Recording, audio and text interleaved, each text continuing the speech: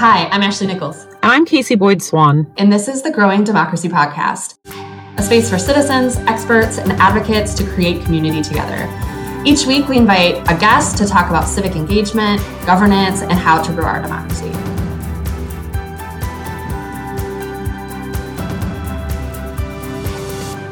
This episode is part of a series on governing during pandemic.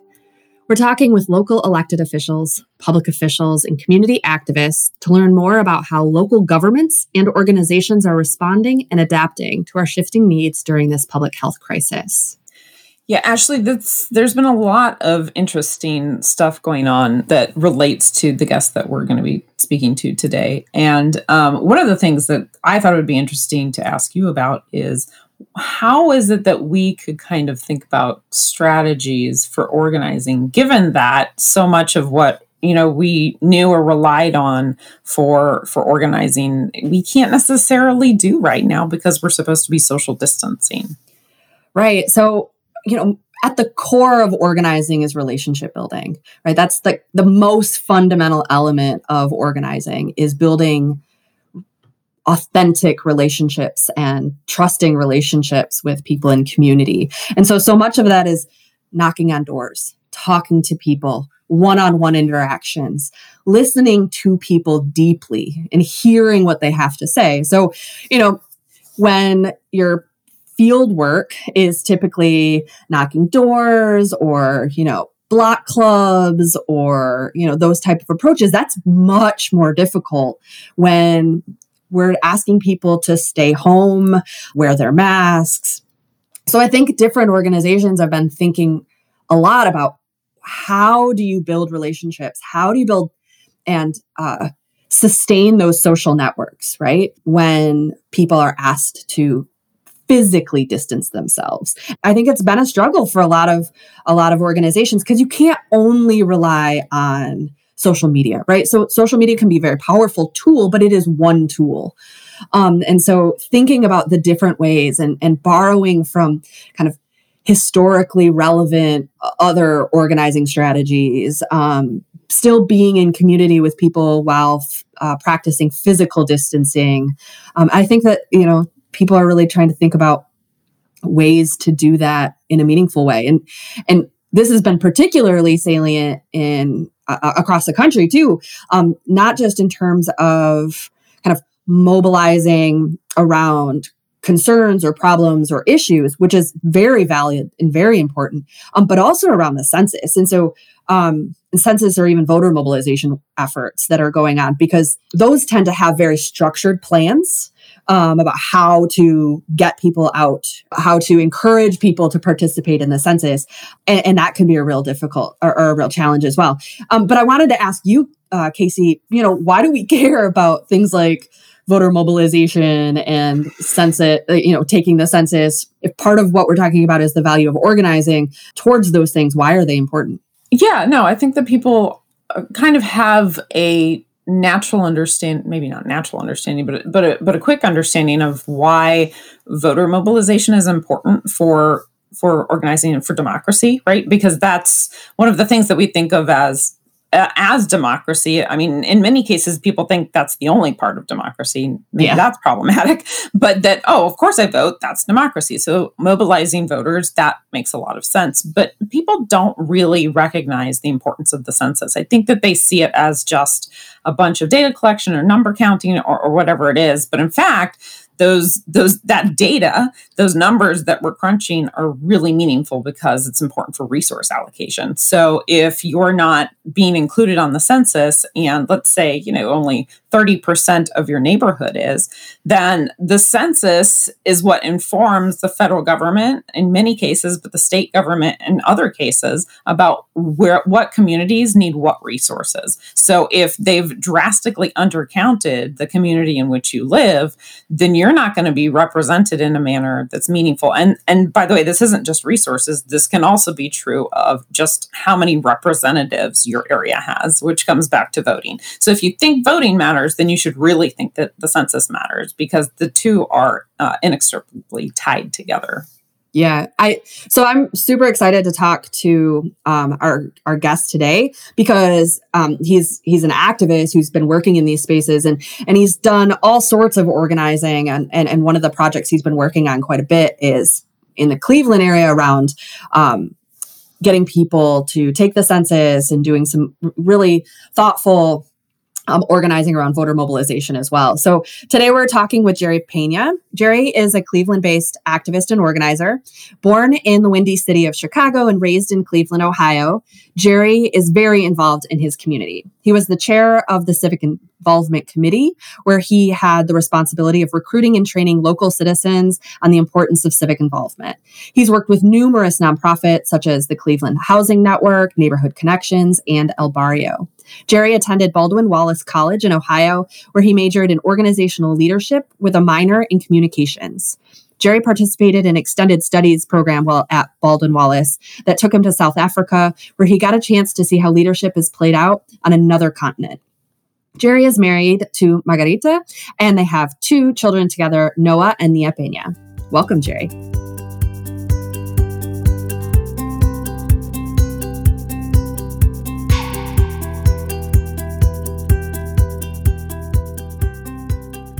That was great, Ashley. You know, Jerry, you should have Ashley speak like in memoriam at your funeral or something.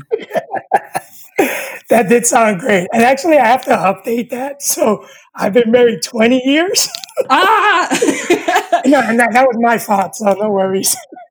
Jerry has been married 20 years to Margarita, and they have 2 children together, Noah and Naya. That's fabulous. 20 years, Jerry. That's fantastic. So tell me, Jerry, you've been doing this a long time. How many years have you been engaged in community activism and organizing work?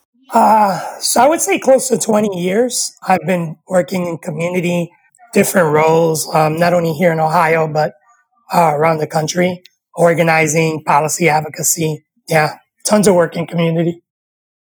So what are some of your favorite memories from your community organizing work? Tell us a little bit specifically about your organizing work in Northeast Ohio.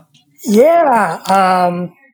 So some of my favorite memories in Northeast Ohio, I would say, so one of them is a couple years ago, I was working on a side project with the Hispanic Alliance here in Cleveland. We were really trying to figure out how to get folks motivated to vote. And we actually were looking at customs in the countries that our families came from, right? So Puerto Rico, South America, what are those things that really motivate people to get civically involved? And one of them was actually going door to door and giving people a loaf of bread, right? And this was not to buy their vote. Let me just be clear about that. We were giving everybody a loaf of bread, but it was a way of engaging in a really neighborly and friendly way and saying, hey, we're here to talk about voting, but whether you're voting or not, we want to share this loaf of bread with you and your family. And so it was amazing to go door to door and see people's faces when they opened up, and we had like these bags of like 100 bread loaves and like what is this, right? It was like a moving bakery. But that was a really great memory. I would say the other great memory was a couple weeks ago. So through this, pandemic and this quarantine that the whole world is sort of going through right now, we were trying to figure out again how to motivate folks to get civically involved, being that most folks had to stay at home. So in the island of Puerto Rico and in a lot of South American countries, around election time, they do a lot of what we call caravans, right? People, get in their cars, they use loudspeakers and music, and usually in those countries, whoever's the loudest gets elected, right? And so we were trying to figure out, how to get folks excited about the primary. So we put together this caravan in the Clark Fulton neighborhood. It was about 12 cars, made sure that social distance was in place and we kept it safe. But we got the radio station La Mega involved, and we went around blasting music, playing PSAs. And then we had volunteers in cars that were delivering the vote by mail applications to people's porches. And it was super exciting. I think folks felt like, this is an opportunity for us to really engage folks, but the folks in their homes really felt like it was a treat to them. They were stuck in their houses for weeks. They finally see some commotion and they're trying to figure out what this is all about. So Those are two fond memories I've had. Jerry, when we pitched this to you, I mean, you mentioned the pandemic. We pitched this as, right, governance in the time of pandemic, and what does that look like? So how has COVID-19 and these stay-at-home orders, how has that reshaped the work that you do in the community? Yeah, I mean, I've totally thrown out everything I've learned around organizing and had to relearn. Uh, I'm over 40, so for me, um, community engagement and face-to-face and one-on-ones it's the way I was trained, and it's still really important to me. And so the technology side of it is something I had to recently learn, and actually through this pandemic, fast forward in that learning. I would say that I've learned that there's still a way we can really engage community, whether it's in person or not. But one thing that I've also seen and learned and talked about with community partners is that there is such a generational divide around technology. And there's a segment of the population we haven't really been able to reach because they're not as technology savvy as others. And so that's been heart wrenching because those are members in community, a lot of them older members who have been used to like being at community meetings, having that face to face, those coffee sessions where we're able to talk about what's going on in community, and they haven't been able to do that. And so I think for me, that's really been the tough part around this pandemic. That's so interesting to hear you talk about it. I've been having similar conversations around how different organizers and organizations are pivoting in this moment and trying to figure out how to do relationship building in such a different way.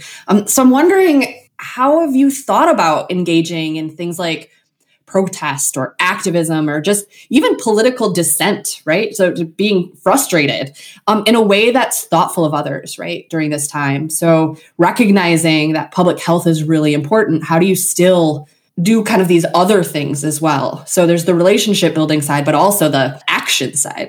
So of course, our Zoom capabilities have really increased in the last month or so, and trying to do more virtual and digital type meetings. But I would say as far as action tools, like the caravana I just talked about is a real good example of like trying to figure out how to still be in community and get the word out. Right now, on May 24th, we're planning another caravana. It's going to be focused around the census. So we want to make sure that through this time of quarantine, that folks don't forget that they need to be counted, because as we're seeing, resources are really important in the communities that we're working in. And the census is a way to really capture those resources in the future. And so we're planning another caravan based around the census voting, but also around community issues. One of the cool things that we want to do is a drive-through voter registration event on that day. And so I think that's a way of maintaining safety, but also making sure that we get folks registered to vote. So we might set up some cars, or we might set up actually some volunteers that have, tablets or, applications, of course, ensuring that they have masks and gloves on and, whatever else we need to make sure that folks are safe. As folks drive in, we hand them at a safe distance the application. They're able to fill it out.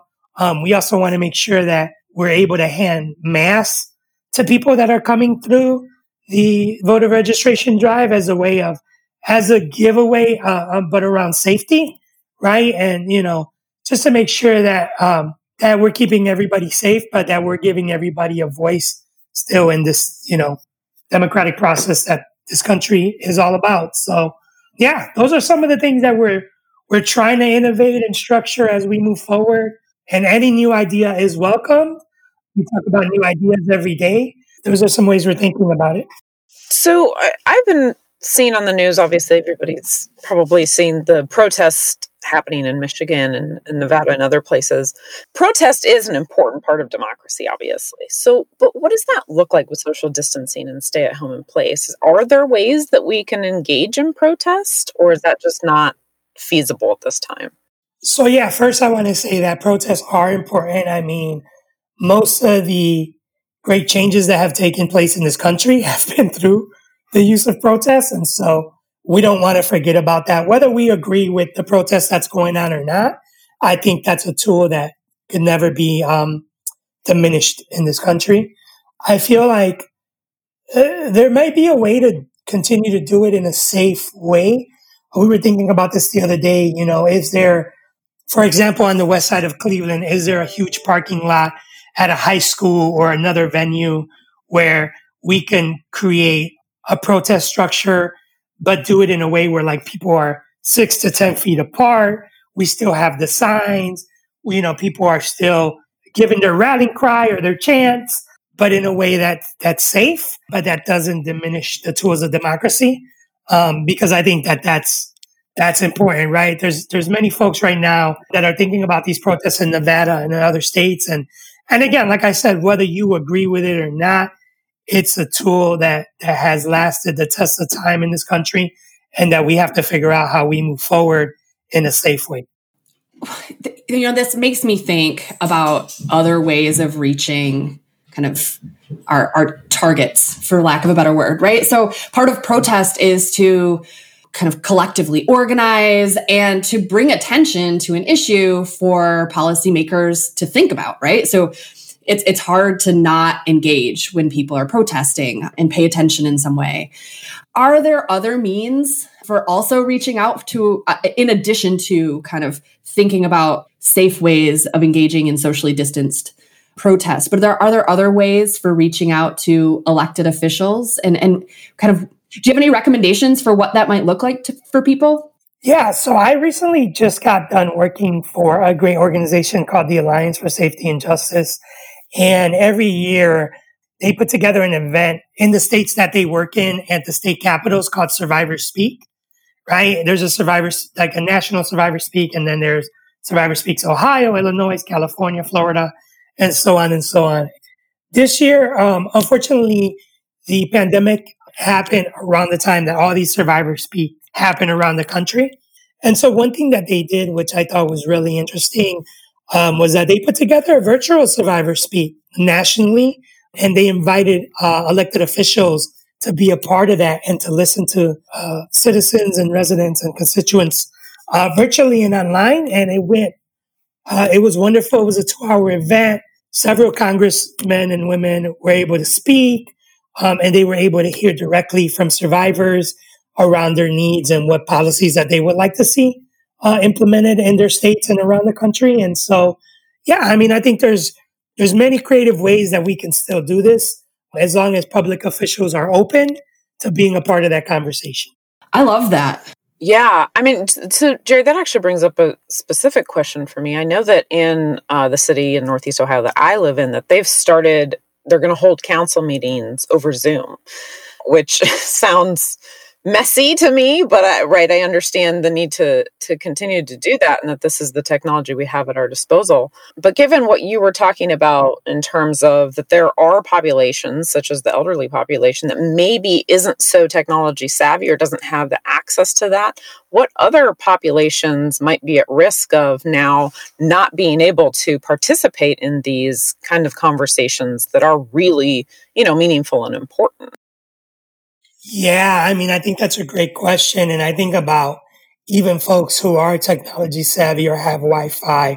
There's, spots in the city where, Wi-Fi is shaky or they can't get a good reception. Of course, there's, poor and impoverished folks in the city of every color who don't have access to technology. So I think we have to figure that out as we move along. Here's the thing that I would say is important. Though the council meetings might seem messy, I think broadcasting them is way more important than not broadcasting them at all, because at least there's some public vision around what's happening, right? And those who are able to sort of capture that message can deliver it on to others who are not listening to what's going on. I think when things are done behind closed doors, that's when it can become very dangerous and lead to things that we don't want as a democratic society in this country. So yes, there's a lot of vulnerable populations that at first might not be able to get the message or, whatever is being able to convey to them. But I think that there's also a way to make sure that we work on getting them the message right away. And we just have to figure that out. Yeah. I mean, transparency, even just at the most basic level of creating spaces for people to engage. So I'm thinking, about COVID-19, and it's creating, it's requiring that we rethink so many things, right? It's requiring us to rethink how we live in community, how we build relationships, how we communicate, how we engage in activism and protest. Do you see any specific opportunities to make lasting policy changes because of COVID-19? Definitely. I see several opportunities. One of them is I feel like we should create some sort of policy to make Wi-Fi free and accessible to the whole country, right? We're seeing that now where folks are having a hard time accessing Wi-Fi or just, technology, period. I think that there's an opportunity to create policies where, we talk about universal income all the time, whether folks agree with it or not. But in a time of need like this, I feel like there needs to be some emergency fund that goes right in place and helps folks get the resources that they need to survive, right? I think Congress has tried a lot of different means and ways around this time to do that. But if we can get something passed that kicks in right away when we have these national emergencies, then we don't have to worry about Congress going back and arguing about how many trillion or billion or whatever it is that we need to continue our lives. So those are the two major things I'm thinking about. I'm also thinking about education and how it plays out in these times of national emergencies, right? There's some schools that were really good about transitioning and doing virtual education for children and continuing that. There's a lot of public schools that were missing that funding that they needed to even get, those kids off the ground when this happened. And so, a lot of those children, unfortunately, are behind right now. And what happens next year, if we ever get to some normalcy in this country? And so making sure that public education dollars are increased and are available, I think are really important. I wonder if maybe we can end with some good news. And so maybe there are some positive examples from your work or your network across the country of folks that are taking action out there, either, individually or collectively, and how the work that they're doing could serve as a model for Northeast Ohio. So there's a lot of folks around the country doing great work that I know. I'm going to keep it local, right? And so there's an organization that I work with here in Ohio and in Cleveland called Neighborhood Connections.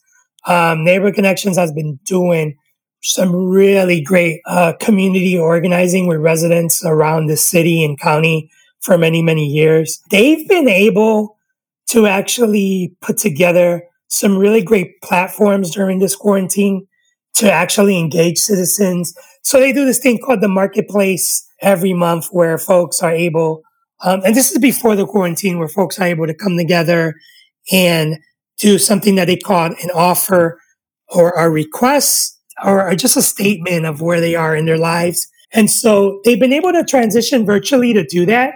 We did a marketplace last week where I was actually able to host that marketplace. We have folks chime in from Pittsburgh, from around the country to this marketplace.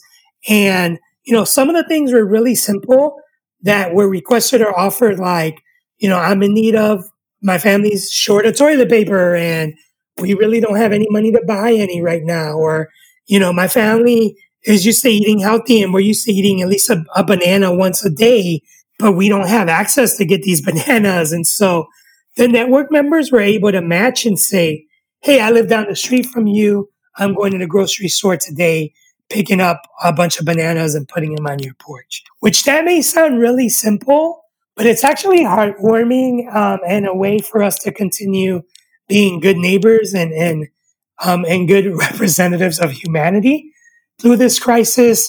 So I think Neighborhood Connections has actually done that in a way where it's super exciting. The other good news or way of doing this is, Metro West, which is the CDC.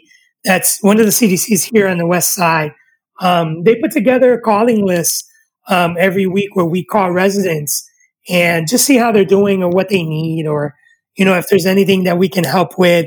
There was some funding and some free Wi-Fi spots, and so through those conversations, we've been able to drop off some free hotspots to folks, so they're able to get in touch with other people and start to use this technology in a new way. So, and I think around the country, there's a lot of great folks innovating and trying to figure out how we continue to deliver good news and deliver resources that people need. So there's a bunch of shout outs I can make but I think I just want to say what you both are doing through this democracy project and these podcasts, and making sure that you're listening to people that are really doing the work out there on the ground, and like getting the word out is another way that, who can say the democracy project, and, this is just great. Thank you so much. Listening to those stories, I seriously have goosebumps, right? Just thinking about how people are in relationship with each other in such a non-traditional way, right? Like thinking through how do you build those relationships? How do you build community? How do you sustain community that's there as well in a time where, we're asked to stay away from each other. So to me, it's very powerful. My last, or maybe my last question, Casey might have a couple more, but, what else do you want to add? When we're thinking about the importance of civic and political engagement, what do you want listeners to be thinking about going forward, and what civic and political engagement can mean in the time of a pandemic? That's a great question. What I would say to that is that the democratic process in this country hasn't stopped. There's still a general election coming up in November. The census is happening now. We're definitely seeing through this pandemic where resources are needed in communities that we work in, and the census moving forward is going to be important to really highlight those communities. And so what I would say to folks is that continue to get involved. The work hasn't stopped, even if it doesn't look traditionally like what you're used to. There are many ways that we're developing now for you to engage. And let's figure that out together, because, as we move forward in this country, don't get me wrong, this pandemic is going to change the way we do outreach for many, many years to come. But we also have to look at it in a positive way. How can we innovate? How can we create new structures that continue to keep democracy alive in this country, and that continue to keep citizens engaged? And we're not going to stop, and we don't want folks to stop. And so, that would be my message. Let's figure this out together. And, your voice is now way more important than it ever was before. And I know every year or every election cycle we talk about, this is the most important election in our lifetime. And even though it's redundant, I'm going to say it again. This November is probably the most important election in our lifetime because of the way and the structure that it's going to take place. And we got to continue to put our foot on the gas and on the pedal and move forward. Jerry, thank you so much. It's always such a pleasure to hear from you. Really appreciate you coming on. Thank you both. Thank you for inviting me. Thanks for listening to the Growing Democracy podcast. I'm Casey Boyd Swan, and my co-host is Ashley Nichols. Our podcast is edited by Jeremy Demery at Golden Ox Studio right here in Cleveland, Ohio, and supported by the American Political Science Association. If you like our show and want to know more, check out our website, growingdemocracyoh.org. Join us next time when we talk to Scott Kelly, professor of geography at the University of Nevada at Reno. Dr. Kelly talks to us about geolocation data and potential issues with its use everywhere, but especially in contact tracing.